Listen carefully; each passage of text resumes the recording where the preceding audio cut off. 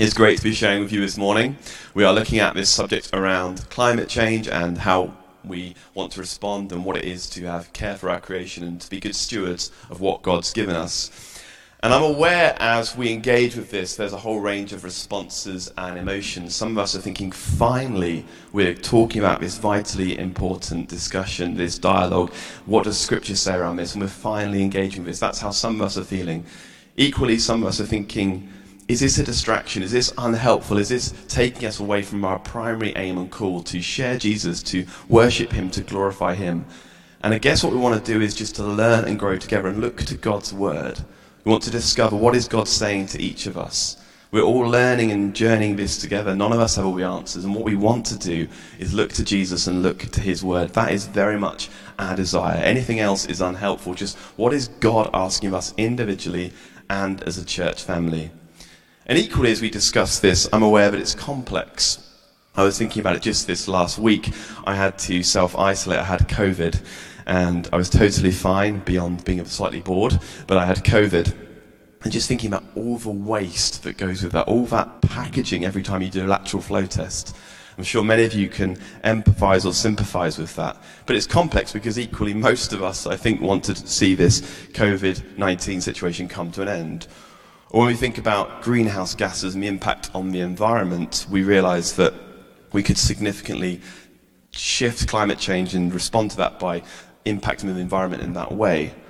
But actually, if we did that overnight, developing nations, their economies would fall apart, so it's not straightforward. Or Meat-Free Monday, or trying to be increasingly vegetarian. Me and my family do this, some weeks better than other. I do like my meat slightly too much, to be honest, but we're trying, and I think that's a good thing to endeavour to do. But again, what's the impact on the farming industry? What's the impact on the economies there?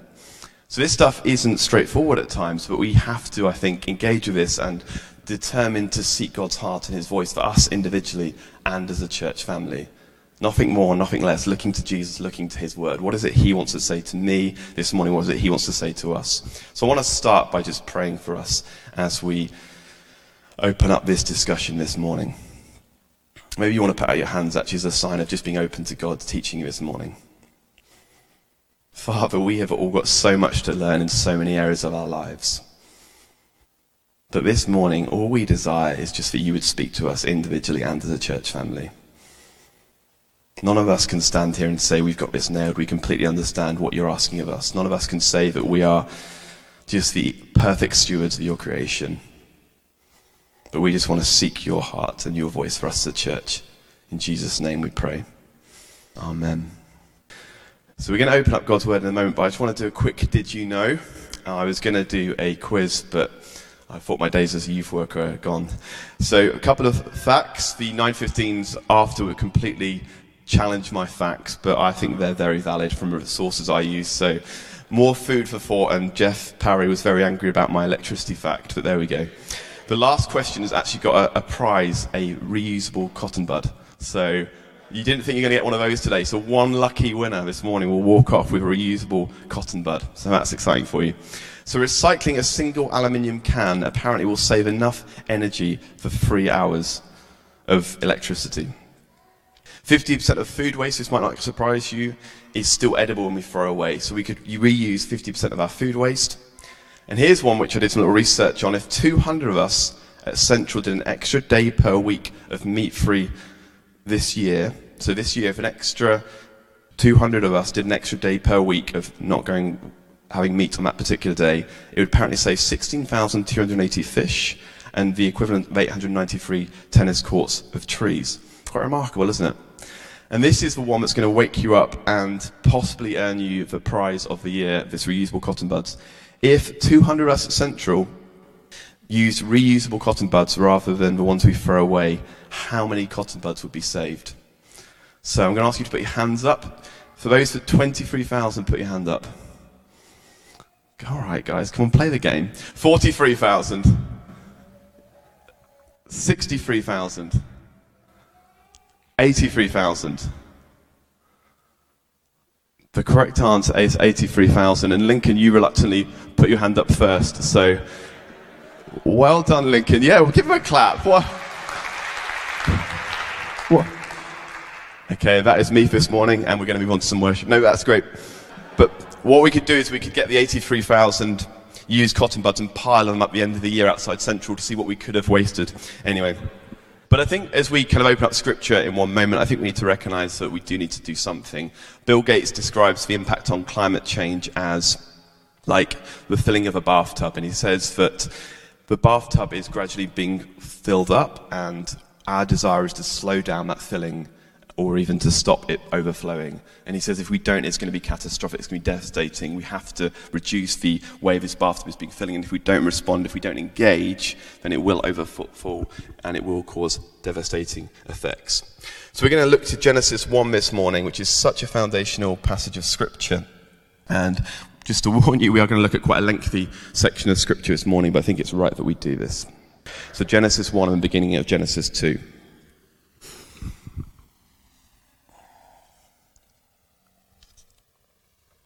In the beginning, God created the heavens and the earth.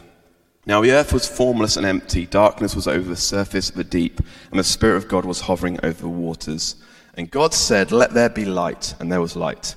God saw that the light was good, and he separated the light from the darkness. God called the night day, and the darkness he called night. And there was evening, and there was morning, the first day. And God said, "Let there be a vault between the waters to separate water from water." So God made the vault and separated the water under the vault from the water above it. And it was so. God called the vault sky, and there was evening, and there was morning, the second day. And God said, "Let the water under the sky be gathered to one place, and let dry ground appear." And it was so. God called the dry ground land, and the gathered waters he called seas. And God saw that it was good. Then God said, "Let the land produce vegetation, seed-bearing plants, and trees in the land that bear fruit with seed in it, according to their various kinds." And it was so. The land produced vegetation, plants bearing in according to their kinds, and trees bearing fruit with seed in it, according to their kinds. And God saw that it was good. And there was evening, and there was morning, the third day.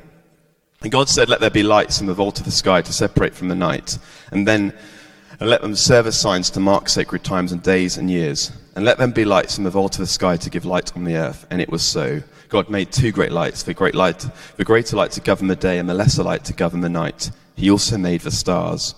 God set them in the vault of the sky to give light on the earth, to govern the day and the night, and to separate light from darkness. And God saw that it was good. And there was evening, and there was morning, the fourth day. And God said, "Let the water teem with living creatures, and let birds fly above the earth across this vault of the sky." So God created the great creatures of the seas, and every living thing with which the water teems, and then moves about it according to their kinds, and every winged bird according to its kind. And God saw that it was good. God blessed them and said, "Be fruitful and increase in number, and fill the water in the seas, and let the birds increase on the earth." There was evening, and there was morning, the fifth day. And God said, "Let the land produce living creatures according to their kinds, the livestock, the creatures that move along the ground, and the wild animals, each according to its kind." And it was so. God made the wild animals according to their kinds, the livestock according to their kinds, and all the creatures that move along the ground according to their kinds. And God saw that it was good. Then God said, "Let us make mankind in our image, in our likeness, so that they may rule over the fish in the sea and birds in the sky, over the livestock and all the wild animals, and over all the creatures that move along the ground." So God created mankind in his own image. In the image of God he created them. Male and female he created them. God blessed them and said to them, "Be fruitful and increase in number. Fill the earth and subdue it. Rule over the fish in the sea and the birds in the sky, and over every living creature that moves on the ground." Then God said, "I give you every seed-bearing plant on the face of the whole earth, and every tree that has fruit with seed in it. They will be yours for food. And to all the beasts of the earth, and all the birds in the sky, and all the creatures that move along the ground, everything that has a breath of life in it, I give each every green plant for food." And it was so. God saw that all he had made, and it was very good. And there was evening, and there was morning, the sixth day. Thus the heavens and the earth was completed in all their vast array. By the seventh day, God had finished the work and he had been doing. So on the seventh day, he rested from all his work. Then God blessed the seventh day and made it holy, because on it rested from all the work of creating that he had done. Shall I just go on and read the rest of the Bible? Would that be good to do? So this passage is rich poetry, and it's meant to be a description of what happened with creation and helping the people to understand how God created and why he created. And it's rich, it's beautiful language. And the first thing we see, that God spoke creation into being. Out of nothingness, out of emptiness, this void he created life, he created animals, creatures, birds, plants. And then we see that he was proud of it. He was proud of his creation. It was good. He looked at the birds, the plants, the seas, the animals, and he was proud. He created it good. First and foremost, we care for creation because God created it good, and he cares for creation. He loves his creation. He sees that it's good, and therefore we see that it's good. He loves it. He cares for his creation, and we too should love and care for his creation. And creation also leads us to worship. We don't worship creation, we worship the Creator. But by looking at creation, looking at the marvelous goodness of God's creation, it leads us to worship. I'm sure many of us can think of times where we've seen mountains or rivers or sunsets or beautiful scenery and thought, wow, how was that made? That leads me to worship my Creator, not the creation, but leads me to worship the Creator. We look at the beautiful surroundings, we look at the animals, the plants, the bees, the birds, whatever it is, and it leads us to worship. Last week, as I said, I was in isolation, and I was doing some work in my bedroom because that was the only place I was allowed to go. And admittedly, I was getting slightly bored of being in my room the whole week, and I was looking at the sky and just blown away at how fast the sun was moving across the sky. Zach's laughing because I've mentioned it pretty much every day and probably going slightly loopy through being isolating. But it was just amazing, and to stop and pause and to see how incredible God's creation is, that this sun goes around the earth, but no, it doesn't. Check that. It doesn't. We go around the sun, okay, and that's important. Wow. Any scientists want to come and help me out here? But it's just remarkable, right, when we look at the sun and all its beauty and power, and how if we're one fraction in any other direction, we would not be sustained. It's remarkable. And when we look at creation, one of the challenges has often been, well, why are we engaging with this? It's a New Age thing. But way before it was a New Age thing, from the outset of time, it was a worshipful thing. It was something that God created and thought was good. When we look throughout Scripture, time and time again, we see creation. It leads us to worship. Time and time again, creation is used to help us worship, to help us engage with glorifying and worshipping and honoring God. Throughout history, we think about the Celtic Christians, and the earth and the understanding of how they engage with creation was so fundamentally important to help them worship, to help them understand God, to help them understand their Creator. First and foremost, we see that creation is good. And then we see that God created man very good, man and woman very good, the pinnacle of his creation. You, me, we are created very good. We are the pinnacle of God's creation. All those beings and all those plants and all those birds are beautiful and good, but we are very good. We are the pinnacle of the creation. Now, this passage has led to a lot of debate over the years. There's people like Calvin in the 16th century who actually use this to basically say we can do what we want, we can justify any behavior because we are above creation and we can effectively do what we want. And I'm not sure that's particularly helpful.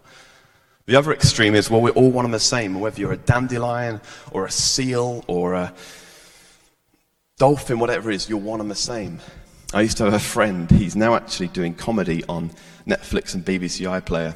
I'm sure I spurred him on, I imagine.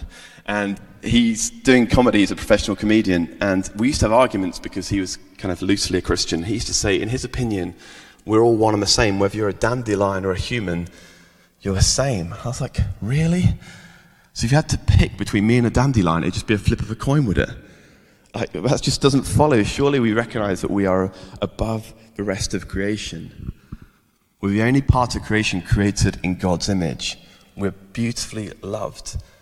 We're cared for. We're created in God's image. And that's important. But just pause there. We recognize that however you feel this morning, God created you as his child, his son, his daughter. He created you in his image. The image of God, the Creator, is in you. The only part of creation that's made in his image. This foundational piece of scripture makes it quite clear that we are above the order of creation and we are made in the image of God. He says, let us make God in our image, in the image of God, the Father, Son, and Holy Spirit. And we on earth embody the Creator. We bring his kingdom, his reign, his ways to the earth. God created man in his image, and we are above the rest of creation. But we're called to dominion, not domination. We're called to dominion, not domination. Now, dominion is not really a word we use, but it's about responsibility. It's about serving and honoring. It's about stewarding. It's about ruling. It's not about dominating. We're called to co-rule as we steward and lead the creation here on earth. We co-rule with God under his authority, of course, but we co-rule with him. We don't abuse creation. I've been absolutely fascinated in recent weeks by the documentaries around people like climbing these mountains in the Himalayas, etc. Anyone seen Meru? I think it was Eddie actually suggested that one to me. That was superb. Anyone seen The Last Mountain? Anyone seen that on BBC iPlayer? Cool. You're a fun lot, aren't you? Anyone seen 14 Peaks? Yes, that is an incredible film, well worth watching. And these guys, they climb the 14 highest peaks in the world, all over 8,000 meters. And it's never been done before. So it has been done before, but it took them 7 years. And these guys set out the challenge of doing it in 7 months. And they set out to climb these mountains, including K2, Everest, and to do it in 7 months, a remarkable achievement. And their mental toughness, their heroism, their strength, their teamwork is just quite mind-blowing to watch it. And what's interesting as well is you see it, 27% of people who climb K2 die, and they still go for it. That is remarkable. And you see the challenges of them climbing these hills and these frozen bodies of people who haven't yet made it. And I think it's an illustration of when we try and play God, when we try and step into God's shoes, and when we think we are bigger than creation, then it's destined to fail. We serve God and honor his creation. Yes, we're above creation, but we're not called to dominate. We are still stewards under the rule and authority of God. And interestingly, in the Hebrew scriptures, there's no word for nature. And this is important because we've decided that there's us, there's God, and there's nature. And there's a difference between us and nature. But in this language, in this culture, there's an understanding that the whole cosmos, the whole universe, is under the rule and reign and authority of God. And we have a responsibility and a privilege within that, but we're all accountable to God. You see, it's all about him. It's all about his reign, his kingdom, his rule. It's all about him leading his creation and us submitting to his authority. The dangers come time and time again when we make it about us, when we get selfish. The root issue is always selfishness. The root issue in terms of the injustices that we see or the problems we see around climate change are always down to selfishness, looking after number one and trying to play God. The reason creation has so often been damaged is because it becomes about us. In the Old Testament, the land was split up and divided into different sections, and it wasn't their land. They were just called to steward it and look after it. They each had different sections, but the landlord was God, and they were accountable to him, not to be selfish and steal from others, not to be selfish and care about others, but to look after what God has given them. But there's also something very important here. There was enough creation, there was enough resource for everyone to be happy, for everyone to be fulfilled. And accountable to the landlord, which is God. It wasn't theirs, they were accountable for God. There was enough for everyone. We're called throughout Scripture to love our neighbour. And this surely includes our global neighbour as well as our local neighbour. The root issue is selfishness. When we start to think that it's about our creation and we can do what we want and not care about our neighbours abroad, then that's where the issue arises. I think we should get angry when people damage creation. I think we should get angry where people abuse creation or drop litter or don't treat the creation or well or kind of don't mistreat animals, whatever it is. I think we should get angry with that. But I think we should get really angry when a brother or sister who's made in the image of God is not looked after. When we don't love them, when we don't care for them, when we don't honour them, that's when we should get really angry.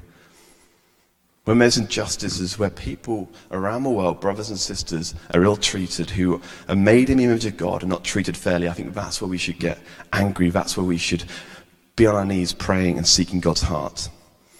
When we buy bananas that aren't fair trade, we recognise that 80% of that money goes to supermarkets. And subsequently, the people out there farming bananas engaging with pesticides that leads to significant infertility, pesticides that can really damage their health and kill them, and our cheap bananas are costing our brothers and sisters elsewhere. Well, they reckon that the impact on the environment in Delhi means that every day they're breathing in the equivalent of 44 cigarettes because of the poor air quality that comes from the global crisis we're in. We're called to love our neighbour, and we're called to fight injustice. We're called to care for one another. We're called to look out for our neighbour here and abroad. And as we do this, this is all signs of the kingdom of earth as it is in heaven. All of this is allowing us to understand that Jesus is at the centre of history. He's at the centre of his creation. You see, 2,000 years ago, he came to earth and he lived, died and rose again for you and I. He came to have a relationship with us. He came to offer us eternal life. He came to offer us forgiveness for our sins. He came to have a relationship with you and I. The Creator came to his creation. And he showed us how to live. He showed us how to love our neighbour. He came to inaugurate his kingdom. He came to say that there should be no more injustice. He said that you are here to be my stewards here on earth, to care for my creation. But what's interesting is in this passage is that back to the Genesis passage, we see that on day 7, there's no night and day. Every other part of Scripture, it finishes by saying, and then there was night, and then was day. But not in day 7. Because in this poetic language,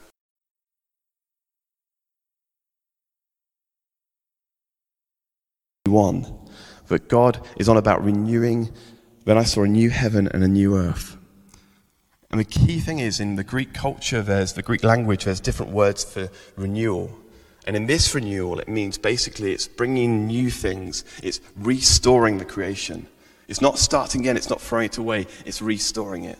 So Jesus, who created the world, who brought it into being, who came to life in the form of Jesus to show us how to live, is one day going to be in eternity with us, walking alongside us.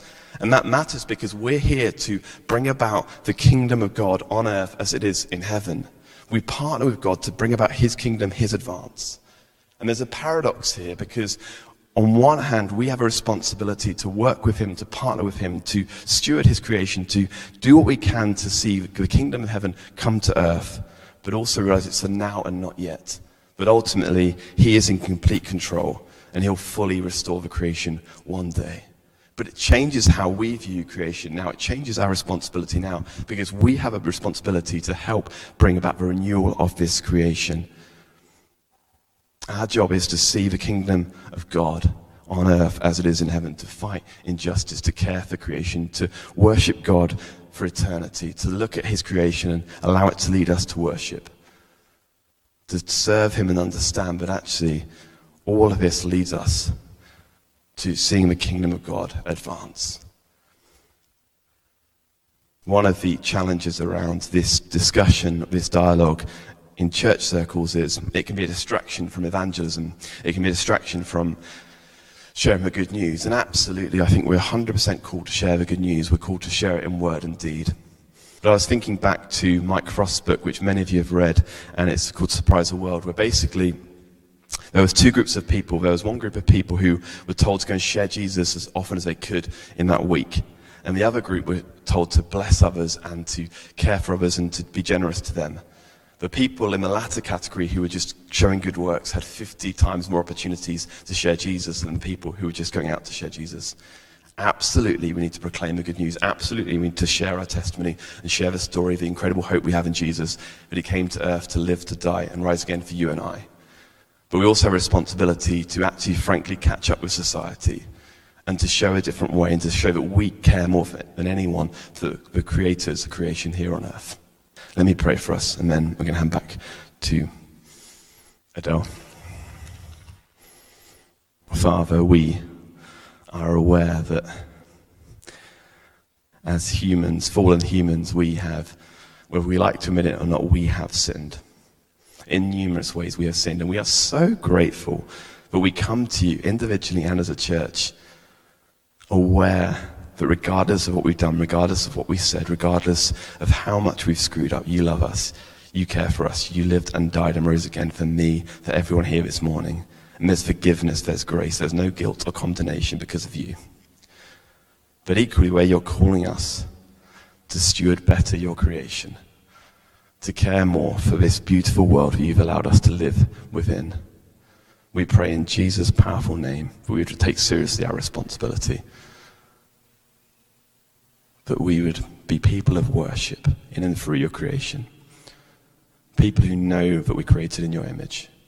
People who care for one another, love our neighbour, or aren't selfish. People who fight injustice. And where it's complex, where we can feel overwhelmed, we pray that we would know what simple steps to take individually and as a church family. In Jesus' name we ask. Amen.